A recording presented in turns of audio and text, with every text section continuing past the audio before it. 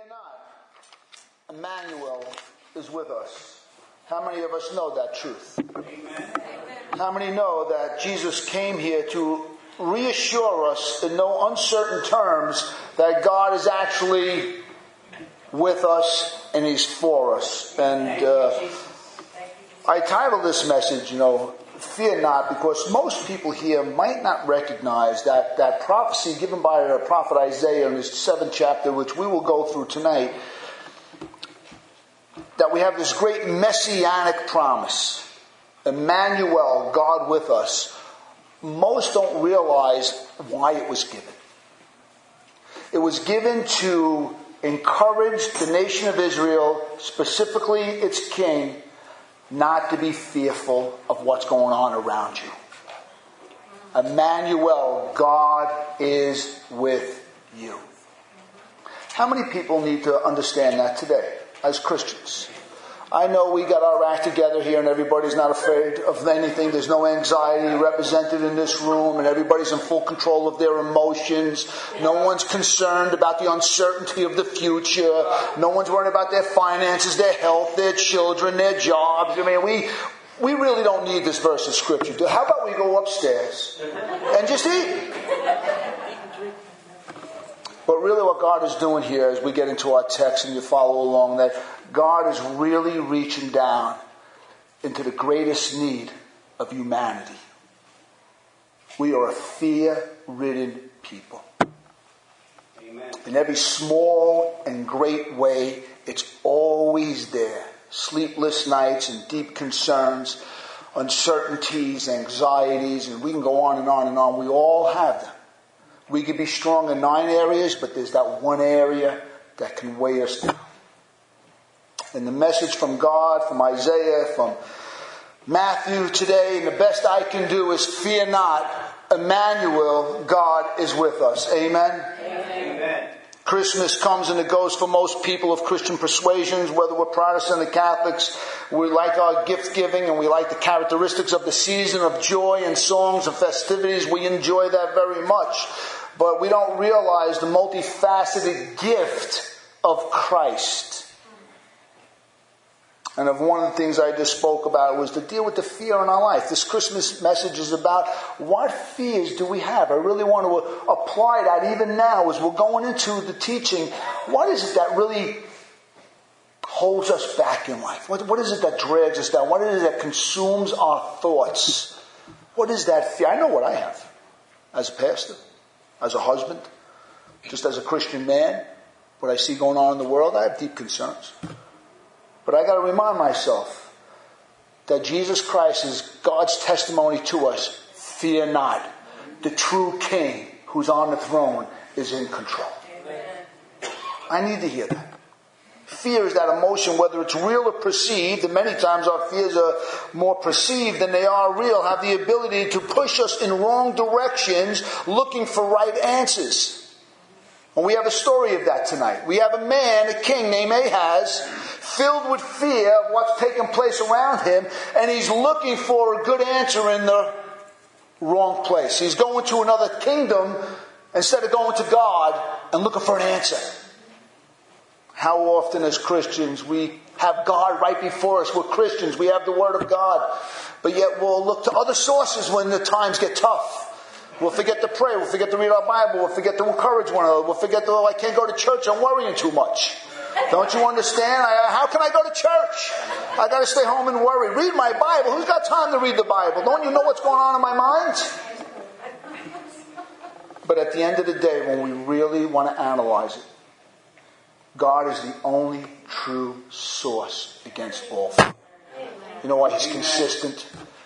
And there's nothing that comes against us that God is not for us, and we're more than conquerors in Christ. Though this verse in Isaiah is familiar, the surrounding circumstances, as I'm going to speak about, are not. So I really want you to follow along with me today before we have so we can have a deeper understanding as the Christmas season goes on. And I'm going to speak about certain components that this text is speaking about. I want to go to Isaiah chapter 7. It would be good to read it so you have an understanding. I'm going to read in Isaiah 7, starting in verse 1. In the days of Ahaz, the son of Jotham, the son of Uzziah, king of Judah, Rezin, the king of Syria, and Pekah, the son of Ramalah, the king of Israel, came up to Jerusalem to wage war against it, but could not yet mount an attack against it. When the house of David was told, Syria is in league with Ephraim, the heart of Ahaz and the heart of his people shook as the trees of the forest shake before the wind. And the Lord said to Isaiah, go out to meet Ahaz, you and Shear-Jashub, your son, at the end of the conduit of the upper pool of the highway to wash his field, and say to him, the king, the fearful king, be careful, be quiet, do not fear, and do not let your heart be faint because of these two smoldering stumps of firebrands, at the fierce anger of Rezin in Syria and the son of Ramalah. Because Syria with Ephraim, the son of Ramalah, has devised evil against you, saying, let us go up against Judah and terrify it. Let us conquer it for ourselves and set up the son of Tabeel as king in its midst. Thus says the Lord, it shall not stand, it shall not come to pass. For the head of Syria is Damascus, and the head of Damascus is Rezin, and within 65 years Ephraim will be shattered from being a people. And the head of Ephraim is Samaria, and the head of Samaria is the son of Ramalah. If you are not firm in your faith, Ahaz, you will not be firm at all. Again the Lord spoke to Ahaz, ask for a sign from your Lord your God. Let it be as deep as Sheol and as high as heaven. But Ahaz said, I will not ask. I will not put the Lord to the test. And he said, hear then, O house of David, is it too little for you, the weary men, that you would weary my God also? Therefore the Lord himself will give you a sign. Behold, the virgin shall conceive and bear a son, and shall call his name Emmanuel. We have this wonderful verse of scripture. We all know it. Most of us know it from our childhood up. We know it from the New Testament context. But why was it given in the first place? It was to comfort the king in a trying time and to comfort the nation's life. God with us. A physical, tangible sign is what God did in the Old Testament. He gave physical, tangible signs of his presence, of his power, and of his wisdom to comfort his people. There's 4 or 5 things I need to speak about so we do understand what's taken place in these 14 verses. I need to speak about an historical context. I'll spend a couple of minutes. I need to speak about the nature of prophecy. What's prophecy mean to you and me today? What does that mean, prophecy? It means everything to us today. God's not a man that he will lie. If he gives a promise, guess what? It's going to come to pass. And he wants us to understand it. Then we have to understand the relationship between a prophet, Isaiah, and a king, Ahaz. There's a relationship. There's a special God-ordained relationship that's needed to be understood. And then we're going to look at it quickly of the New Testament fulfillment in Jesus Christ. And maybe some applications if I get to it for our personal lives today. If you have any fears, if you have no fears, then you know something, you won't need this sermon. But I think like the rest of us, we do have our fears and we have our concerns and we mask it very, very well. But behind closed doors, when we're all alone, we know the voice of fear. We know it. First, the nature of prophecy. I'm going to give you a little basic sketch over here. Prophecy is the foretelling of some future event, either very close or off into the future. Or it could mean both. That's what a prophecy was. It was usually an encouragement to the nation and to the king at the time. The prophet would come and give an encouraging word at a fearful time, and that's what we have tonight. It's usually given to some historical situation of importance, which tends to be at dangerous times in Israel's history. When Israel was about to do something really wrong and really bad and get themselves in trouble, God would speak to them an encouraging word. Some prophecy also had a dual significance. It could be immediate, like I said before, and a partial fulfillment, and then eventually a further ultimate fulfillment. And that's what we have tonight. We have this partial giving of this virgin birth. But the ultimate fulfillment of this would be in Jesus Christ. When God says to the whole world, good news I bring to you. Peace to all men. That's the gospel message. That Jesus Christ says to the whole world, God is with you. This prophecy is the first of 22 messianic prophecies concerning Jesus Christ in the book of Isaiah alone. 22. When you take all 22, I'm not going to do it tonight, but it's a great study. When you look at all 22 prophecies just from the book of Isaiah, and you start to get this composite sketch of the person and work of Jesus Christ. A lot of us, we know it all. You know why? Because if you're a Christian, you know New Testament religion. Jesus Christ is the fulfillment of everything. He is the virgin born of the son born of a virgin. He is a son given to us. A child is given to us in chapter 9. And on his shoulders will be the government of God. He's the suffering servant in Isaiah 49. He dies for our sins in Isaiah 53. And he's going to usher in a new heaven and a new earth where the lion and the lamb live in harmony with one another. Jesus Christ is the fulfillment of it all. So when we put them all together, we get a composite sketch. And that's what we do every Sunday when we get together and we study our Bibles and we read and we worship and we pray. What we're doing, we're looking at the composite sketch of the awesome, mighty wisdom and power of the Lord Jesus Christ. And when we do that, guess what? Guess what begins to dissipate? Fear. I wish I could snap the finger over you today and wave a little wand, sprinkle some water on you, and all your fears are going to go away. I cannot do that. I can promise you this. Today could be a beginning of a new day where fear starts to diminish in your life as Christ gets bigger in your heart. That I can promise you, because that's what the Bible teaches us. The second thing is the relationship between a king and a prophet. In this case, Isaiah and King Ahaz. The king ruled the people on behalf of God. That was his job. He went out before them. He was the military leader. He was the military strategist. And what he did, he kept the people safe in all their foreign affairs. That was the king's job. He represented the king, the real kingship, which was God himself. He brings security to the people. His job was to bring security to the sheep.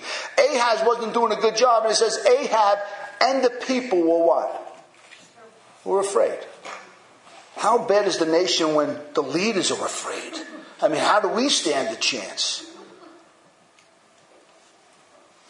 Then there's the prophet of God. Where the king stood before the people, the prophet stood before God. He spoke God's word to the king. He directed the king. At crucial times, he directed the king and the nation. That was the prophet's job. That's Isaiah's job now. He has no other job whatsoever to sit around, read his Bible, and do whatever God tells him to do. And be a spokesman. That's what it meant to be a prophet, to be a spokesman for God. His job was to go to the king and bring him the insights and wisdom of God. Usually the spiritual health of the king and the spiritual identity of the people were the same. If the king was bad, guess what happened to the nation? They were bad. It's the whole Old Testament. The prophet would be used by God to direct the king at these crucial moments in the nation's life. Many times it was for correction, which was most of the time, because the Old Testament teaches us Israel were the most faithless people on earth. But they were God's people. And other times it was to encourage. Or sometimes the word came to do both correction and encouragement. The prophet's message would go like this. You ready? I'm going to paraphrase. Israel, Ahaz, even though you've been unfaithful and the people have been unfaithful, nevertheless, I'm the true king and God of Israel. I will remain faithful. No matter how unfaithful you are to me, I'm not going to be unfaithful to you. I'm going to bring some disobedience. I'm going to bring some correction into your life as a nation. I'm going to give you some disobedience. I'm going to correct you for your disobedience and your lack of faith. But ultimately, I'm going to protect you. Even from your self-inflicted wounds. That's good news. I'm going to save a remnant. And eventually I will save all true Israel from both Jews and Gentiles. That's Isaiah's message. Isaiah spoke at a time when the nation was so unfaithful, and God told him, go speak to my people, so that when they hear, they're not going to listen. And when they see, they're not going to perceive. Their hearts are so dull that even though Emmanuel, God is with them, they're still not going to believe. But tell them, I'm going to save a remnant, I'm going to love them anyway. That is the basic message of Isaiah. Historically, King Isaiah finds himself between a rock and a hard place. He's in a really awkward position. He's been living on someone else's accomplishments. He finds himself in a kingdom that's doing okay, and he hasn't done much. He hasn't been faithful to God at all. But all of a sudden, he finds himself with two other kings in alliance against him. They're threatening him as the king of Jerusalem. He's walled in. He's in the city. But they're right outside, taunting him. They're ready to destroy it unless he surrenders and accepts their terms of putting a puppet king in there, and that they become the owner of Jerusalem. They want to widen their own political and military power over the whole region. But right now, Ahaz is in the way. So they're coming down to Ahaz to set up a puppet king and dismantle Jerusalem and set up a new kingdom. They're breathing down the neck of King Ahaz. He finds himself at the water, at the pool, at the conduit with his military strategists, because they know a siege is coming. And to you and me, a siege ain't much. But if you lived 2,000 years ago and there was two armies encamped around your city to lay a siege, that meant you starved to death. Or you died of thirst. This is a serious situation King Ahaz finds himself in. I want you to know his fears are genuine. These are not perceived. This is a real and it's an immediate threat to his life, his ministry, his kingdom, and the whole nation. This is critical mass. Something needs to be done, or else it's finally over. This sets the whole stage for King Ahaz's reckless and faithless strategy. Instead of trusting in God, guess what he wants to do? He wants to go to his enemy, Assyria, another nation, and say, would you come help me? That was his great brainstorming. I know you and me, we run to God immediately, don't we? We always run to God immediately to comfort us and to have the answer, don't we? We look at Ahaz and say, Ahaz, you got to be kidding me. Like we never do it. But the truth of the matter is we're still doing it. If we look at our life, we know God's the answer, but sometimes he's not the first one we run to. I got to call up somebody and tell them what's going on in my life. Did you hear? Let me tell you how bad it is. I'm like, did you pray over this? Is God in the equation of this whole scenario that's going on in your life? Did you pray once over it? Did you get on your knees? Is there a verse of scripture you're holding in your heart? Or you just want to get on the phone and tell everybody how bad it is? You see, that's what Ahaz is doing. He's going through a tough time, and he's not calling out to God. He's calling out to anybody who would listen. And guess who's listening? His enemy. But that's what fear does. I don't want you to miss the theological implications of what the Bible... Fear will drive us to do some crazy things. We've all looked at times in fear and we could see a bad choice here and there. Instead of trusting in God, he makes an alliance with the Assyrian. Ultimately, our prophecy of Jesus finds itself smack in the middle of this. Will you trust God, or will you trust something else? That's what it comes down to. Maybe I can troubleshoot my own problems. There's usually a short shelf life with that. You ever troubleshoot your own problems? You have a knack of coming what? They come back again. Because God hasn't dealt with it properly. We haven't dealt with the help of God properly. So that's what we got. We got this wonderful prophecy. We say it all the time. Emmanuel, God with us. And we don't realize the reason it's given is because we are fickle. And though we know we should go to God, he's usually the last one who gets our call. I want to go to our text. There's 3 elements. It's verses 1 to 9. I'm going to read 1 to 9 and give you 3 elements that teach us things. As a matter of fact, I'm going to give you the elements first.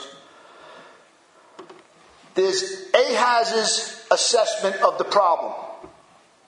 There's God's assessment of the problem.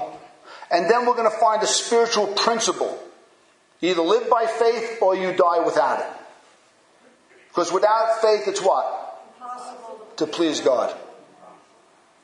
So listen to those three things as we're going through these 9 verses of Scripture. Let's look at it from Ahaz. Let's look at the situation and then look at it from Ahaz's. In the days of Ahaz, the son of Jotham, son of Uzziah, king of Judah, Rezin, the king of Syria, and Pekah, the son of Remaliah, the king of Israel, came up to Jerusalem to wage war against it, but could not yet mount an attack.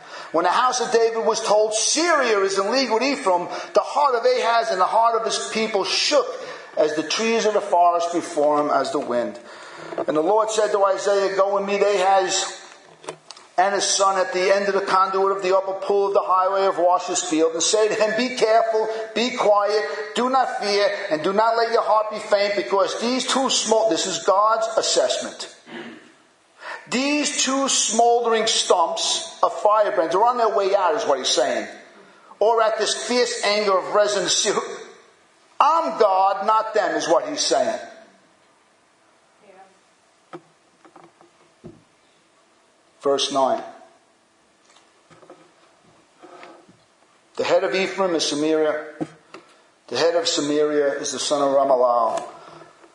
But what God is saying, if you are not firm in faith with me, the God of Israel, the God of Abraham, Isaac, and Jacob, the God of Moses, the God of David who slew Goliath, the God of Joshua, if you are not firm in your faith to the God of the Bible, you will not be firm at all. That's what he's saying. So the first one is Ahaz's assessment of the problem. King Ahaz and his team of great advisors are surveying the water supply, trying to determine, can we survive a siege? They're shaking in their boots. Fear has gripped them. The heart of Ahaz and the heart of his people shook as trees of the forest shake in the wind. This is the emotional element. They are paralyzed. You can feel the fear. They have nowhere else to go physically. But they're missing their whole understanding of God's love for them. The whole thing is an emotional mess. All they can see is what lies ahead of them. They cannot see God. God is not in the equation anymore. I often talk to people in counsel. I listen to what they got to say. And the true Christians, they love the Lord. And I'll listen. And I got to step into and I got to say, where's God in the equation? I know it's real, but what verse of Scripture are you encouraging? What promise of God that Emmanuel is with you are you encouraging yourself with? Because you're going to be paralyzed and you're going to look to somewhere else for the answer. So that's what Ahaz that's going on. He's so bent on fear, he cannot see God's assessment. He can't even hear it. Even when the prophet comes, he knows that's just the prophet's job is to speak on behalf of God. He cannot hear it, nor does he want to. His assessment is, we need help, we need it immediately, and it's not going to come from God. Then there's God's assessment found in verse 4. Isaiah say to him, be careful, be quiet, do not fear, and do not let your heart be faint. You know, sometimes we got to speak that way to each other. I was teaching karate. I had a really good student. And he was making his way up through the ranks, and he's coming to a big tournament. This is a big platform. There's fighters all over the world coming. And this is a tough crowd he's fighting against. And he did well on his first fight, the second fight, the third fight. And now he's going to fight the champion. And I remember him, and the guy's tough. But my student was tough. But this is his first cut at a higher quality of fighting. And I remember him looking at me and he said, Sensei, I'm scared. So I did the only thing I could do. I slapped him as hard as I could in his face. And I said, you get out there and you fight like your life depends on it. Take it 1 second at a time and fight to win. All your training is with you. You can do this. And so he went out and he fought the man toe to toe. He ended up losing in a draw, but he learned a lesson that day. I learned a lesson that day. We all need a smack in the face sometimes by the Lord. The pastor has to do that once in a while. That's why Paul told Timothy, the word of God is good for what? Correction, rebuke, encouragement, instruction in the ways of God. Sometimes you got to say, hey, where's God in the equation? Emmanuel, God with us. Amen. God's perspective is this. These two kings together at their best are like a couple of pieces of wood coming to the end of their burning power. They're over. 65 years, they're not even going to exist as a nation anymore. Why are you worried about them? They're mere mortals. I'm God. I'm on the throne. The end is coming. They don't even realize it. That's God's way of saying their best days are behind them. Their end is imminent, and I, God, are in control of their demise. Ahaz doesn't see it, as often is the case. He does not see what God knows. Me and you, when we get around the Word of God, we're hearing what God knows, not what we see. We see dimly, as in a mirror. But God knows it all. And there's a third thing in verse 9. True faith. And the head of Ephraim is Samaria, and the head of Samaria is the son of Ramallah. He's basically saying they're just humans. They're mortals. They're men, the son of. I'm God. But he says this, if you are not firm in your faith to me, God, who's proved himself faithful to you and your whole nation for 1,000 years, then you know something? If you don't have that kind of faith in me, guess what? You're not firm at all. You're going to continue to shake. You're never going to learn the lesson of walking through fear. Learn the lesson of going through the fire, but God is with us. Going through the waters and not being overwhelmed. But he's saying this. But if you choose not to believe in me, and not firm in your faith about what I can accomplish, even in the face of terrifying odds, like I did to Moses at the Red Sea, as I did to Joshua at the Jordan, as I did with David and Goliath, Ahaz, there's nothing I can do for you. If you don't believe what the book says about me, if you don't believe in the testimony of my own attributes, of my kindness, my covenant love to you and the nation and all the other kings, then what can I do? Then you're not going to be firm at all. Assyria is not going to help you. Nobody else in the world is going to help you. You're going to fall. If I'm not the foundation of your life and your ministry, then you have no hope. If I'm not the foundation of your marriage, there is no hope. If I'm not the foundation of everything in your life, eventually something's going to creep in and take over.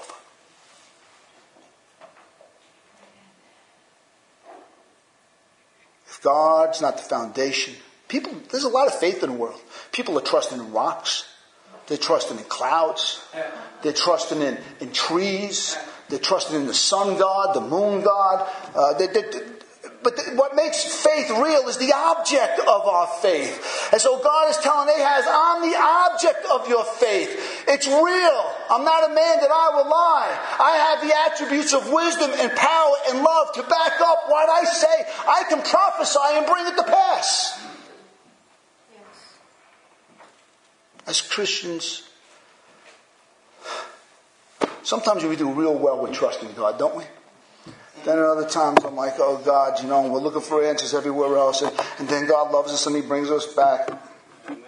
What He's saying, don't trust in Assyria. Don't trust in chariot. Don't trust in horses. Don't trust in man. Eventually they'll be your enemies. Trust in me. Verses 10 to 14 reveal something extreme about God, as you don't know if God's extreme enough. It reveals God's faithfulness to Ahaz and Ahaz's false humility. Listen to verse 10 and 11. Again, the Lord spoke to Ahaz. You'd think by now God would just leave. But He doesn't. Again, the Lord speaks to Ahaz. That means the prophet went to Ahaz, rejected him. Isaiah went back to his cave with his Bible and he read. And then God said, go back to Ahaz and tell him, ask a sign of the Lord your God. He's reminding Ahaz, I'm the God of Israel. Let this sign be as deep as heaven, the deepest Sheol and as high as heaven. Now, we might miss something here. And what they're really saying is God is pleading. He's pleading with him. I'll give you a blank check. Ask whatever you want. Gideon threw out the fleece. Joshua had sons. God gives signs to his people in the Old Testament to say, I'm with you. Ask anything. I know you've been faithless up to this point. I'm giving you another chance. Ask anything. God doesn't need to do that, but he does it. Because God knows the ramifications of this king's bad choice. As a pastor, I'll speak to husbands, I'll speak to leaders. I'm saying, this is devastating to a family. This is devastating to your ministry. You are a leader. You have to hold yourself in high integrity and regard. You have to live this life out as though if you fall, something horrible is going to happen around you. Sometimes you got to speak it like that. You got to speak the consequences. We didn't read the rest of this chapter, but the rest of the chapter gives us the consequences of his bad choice. It's not good. God knows the ramifications of his faithfulness. Read the rest of the chapter. Basically, God is saying, Ahaz, your faith is, if anything, it's small. Ask me any possible sign to strengthen your trust in me. I'm the God of Abraham, Isaac, and Jacob. As I was with every king before you, I will be with you. But you have to have faith if you're going to stand firm. If you don't have faith, you will never be firm. And Ahaz, listen to Ahaz. I will not ask a sign. I will not put the Lord, the God. I love this false humility. That's like when I'm speaking to people about God, they're like, oh, God's got so many other concerns. I can't bring my concerns to God. And, like all of a sudden, like that's this act of pious humility. What they're saying is, I have no faith in God.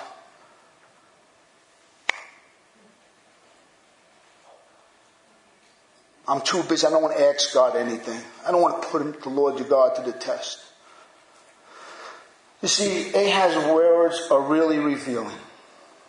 As words always are revealing. First of all, he quoted a verse of scripture from the Old Testament where Moses said, do not put the Lord your God to the test. Jesus Christ uses that. So he took a verse of scripture out of its context to really, as a pretext, to hide, I've got no faith. That's what he did. He took a verse out of its context, he applied it to his life as a pretext to say, I don't believe in your God.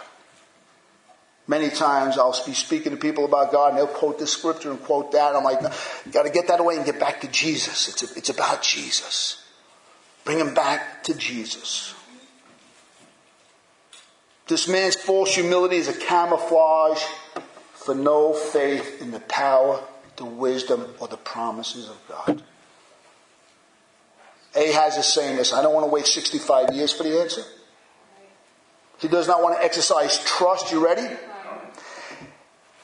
In the midst of prolonged threat.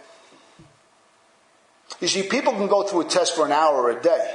But when you go through a year, 5 years or 10 years with something burdening you, and all you have to hold on to is the Word of God,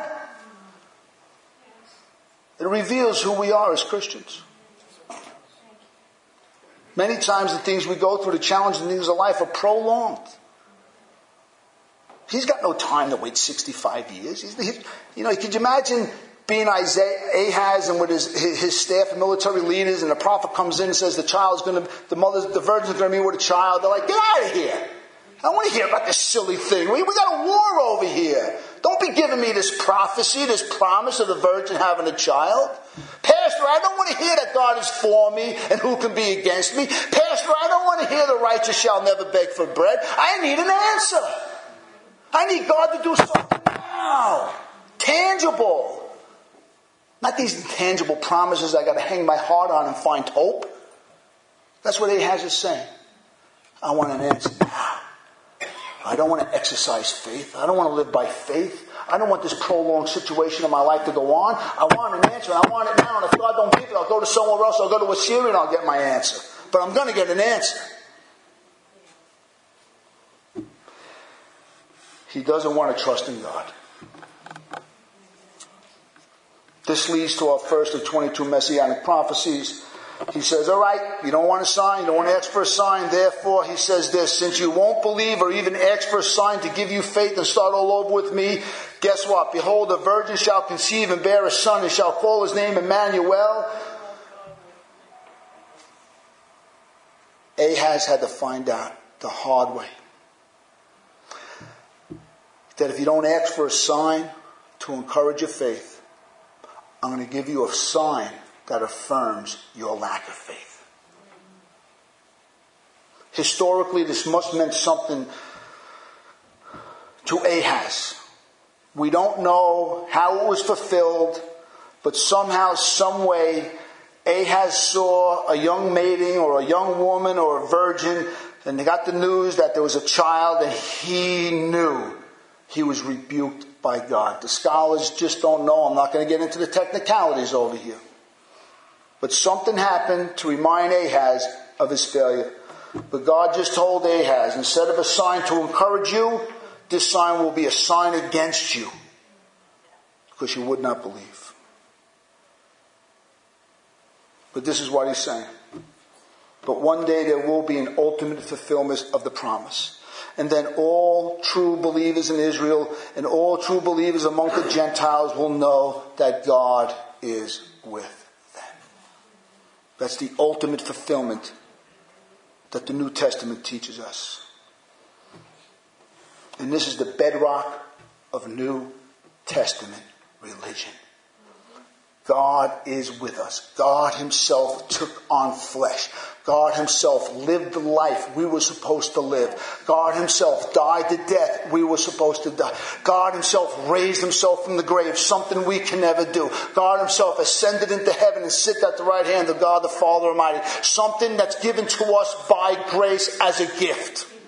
Jesus Christ is the ultimate man. Jesus Christ is the ultimate king. Jesus Christ is the ultimate fulfillment. And now, because Jesus Christ has come, Emmanuel, God with us, we finally have hope. A real living hope that no matter how hard life gets, we don't go down to the gutter. We can walk with our head raised high and we can sing the song of redemption. I can still love people. I can still be kind to people. I can still be compassionate to people. I can walk peacefully amongst all men. No matter how bad my life is, I have that firm, steadfast faith in God. Praise God. Amen. Because Emmanuel has come. Let me close with some New Testament understanding. I like this. This is what I read about and think about for 25 years. I love this part. I love it all. In the Old Testament, God gave these messianic promises from time to time. 22 in the book of Isaiah. There's over 613 of them in the Old Testament. But in the New Testament, we can distinguish between the prophecy of Jesus Christ being born of a virgin, Jesus Christ being the everlasting God, Jesus Christ dying at the cross, Jesus Christ being raised from the dead, Jesus Christ ascended, and Jesus Christ coming back. But in the New Testament, it all comes together as a composite sketch. If I talk about the virgin birth, I have to talk about why he was born in the first place. And if he comes and he's died for our sins, I have to tell you about the glorious resurrection. And if I talk about the glorious resurrection, I have to talk to you about the ascension. And right now he's at the right hand of God the Father Almighty, praying and interceding for us. And if I tell you that, then I got to tell you, guess what? Ultimately he's coming back again. Fear not, Emmanuel is with us. Isaiah can say, Emmanuel, God is with us. Paul says, Christ in us, the hope of glory. Isaiah says, Emmanuel. Paul says, we're more than conquerors. Isaiah says, Emmanuel, Paul says, if God did not spare his own son, how will he not now give you all things? Isaiah says, Emmanuel, God is with you. Paul can say you're more than conquerors and nothing can separate us from the love of God that's found in Christ Jesus our Lord. Where else are we going to go? If God be for us, who can be against us? Fear not. So I ask you this. If Jesus says, you believe in God, believe also in me. If Jesus says, I and the Father will be in you, Isaiah could never say that. Isaiah could say, Emmanuel, God with us will come, but he didn't have the power to say, God will be in you.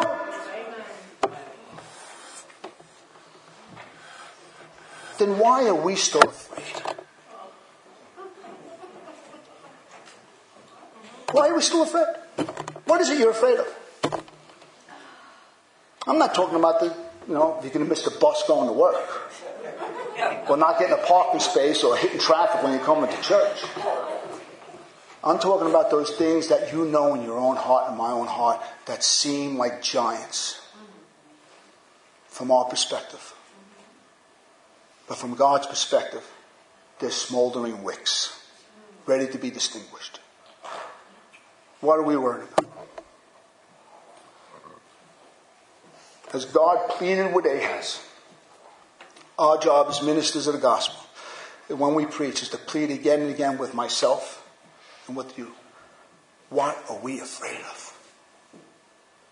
The ultimate sign of God with us is not, I saw this thing and then I got a phone call and it was the same number and that was my uncle's number and all of a sudden I got this sort of mathematical equation as a sign that God is what?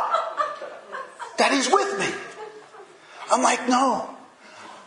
The virgin is the sign that God is with us. Being born of the Holy Spirit, being born again is a sign that God is with us. I don't have to hear for a voice. I don't have to run to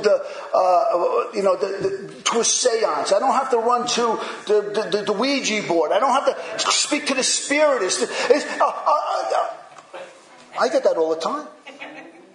I get that all the time. You might be here today. You might be running here and there looking for an answer to life because you got fear about death. You got fear about your loved ones. Are they in heaven? Are they in hell? And you're going through all this thing and you're paying all sorts of money because you want an answer. Please, the answer is Jesus. Amen. Come and give yourself solely and wholly to Jesus 100% and God will alleviate these earthly fears that we struggle with. Let's pray. Father, we love you. We love that you gave your Son to us, God, that we are surely more than conquerors, Father God, that we really, really can do all things through Christ who strengthens us, Father God. I pray, God, for myself and for this congregation, forgive us if we ever taken a promise of you and turned it into a cliche that has no more power. We just say it. God is good all the time, and we say it. But do we live it? Are we like Ahaz, Father God, giving you a cheap excuse that we don't want to test the Lord? Strengthen our faith, God.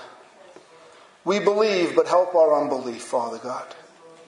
And I pray for anybody here that maybe has never ever come personally to Jesus Christ to ask for forgiveness, so that he can be saved, or she could be saved. I pray that even right now, in their hearts, they accept you as Lord and Savior. Father, thank you for your word. Let it be encouraging, Father God, not just today, but through this rest of the year and the rest of our life. Let us always be reminded, if God be for us, who can be against us? In your name.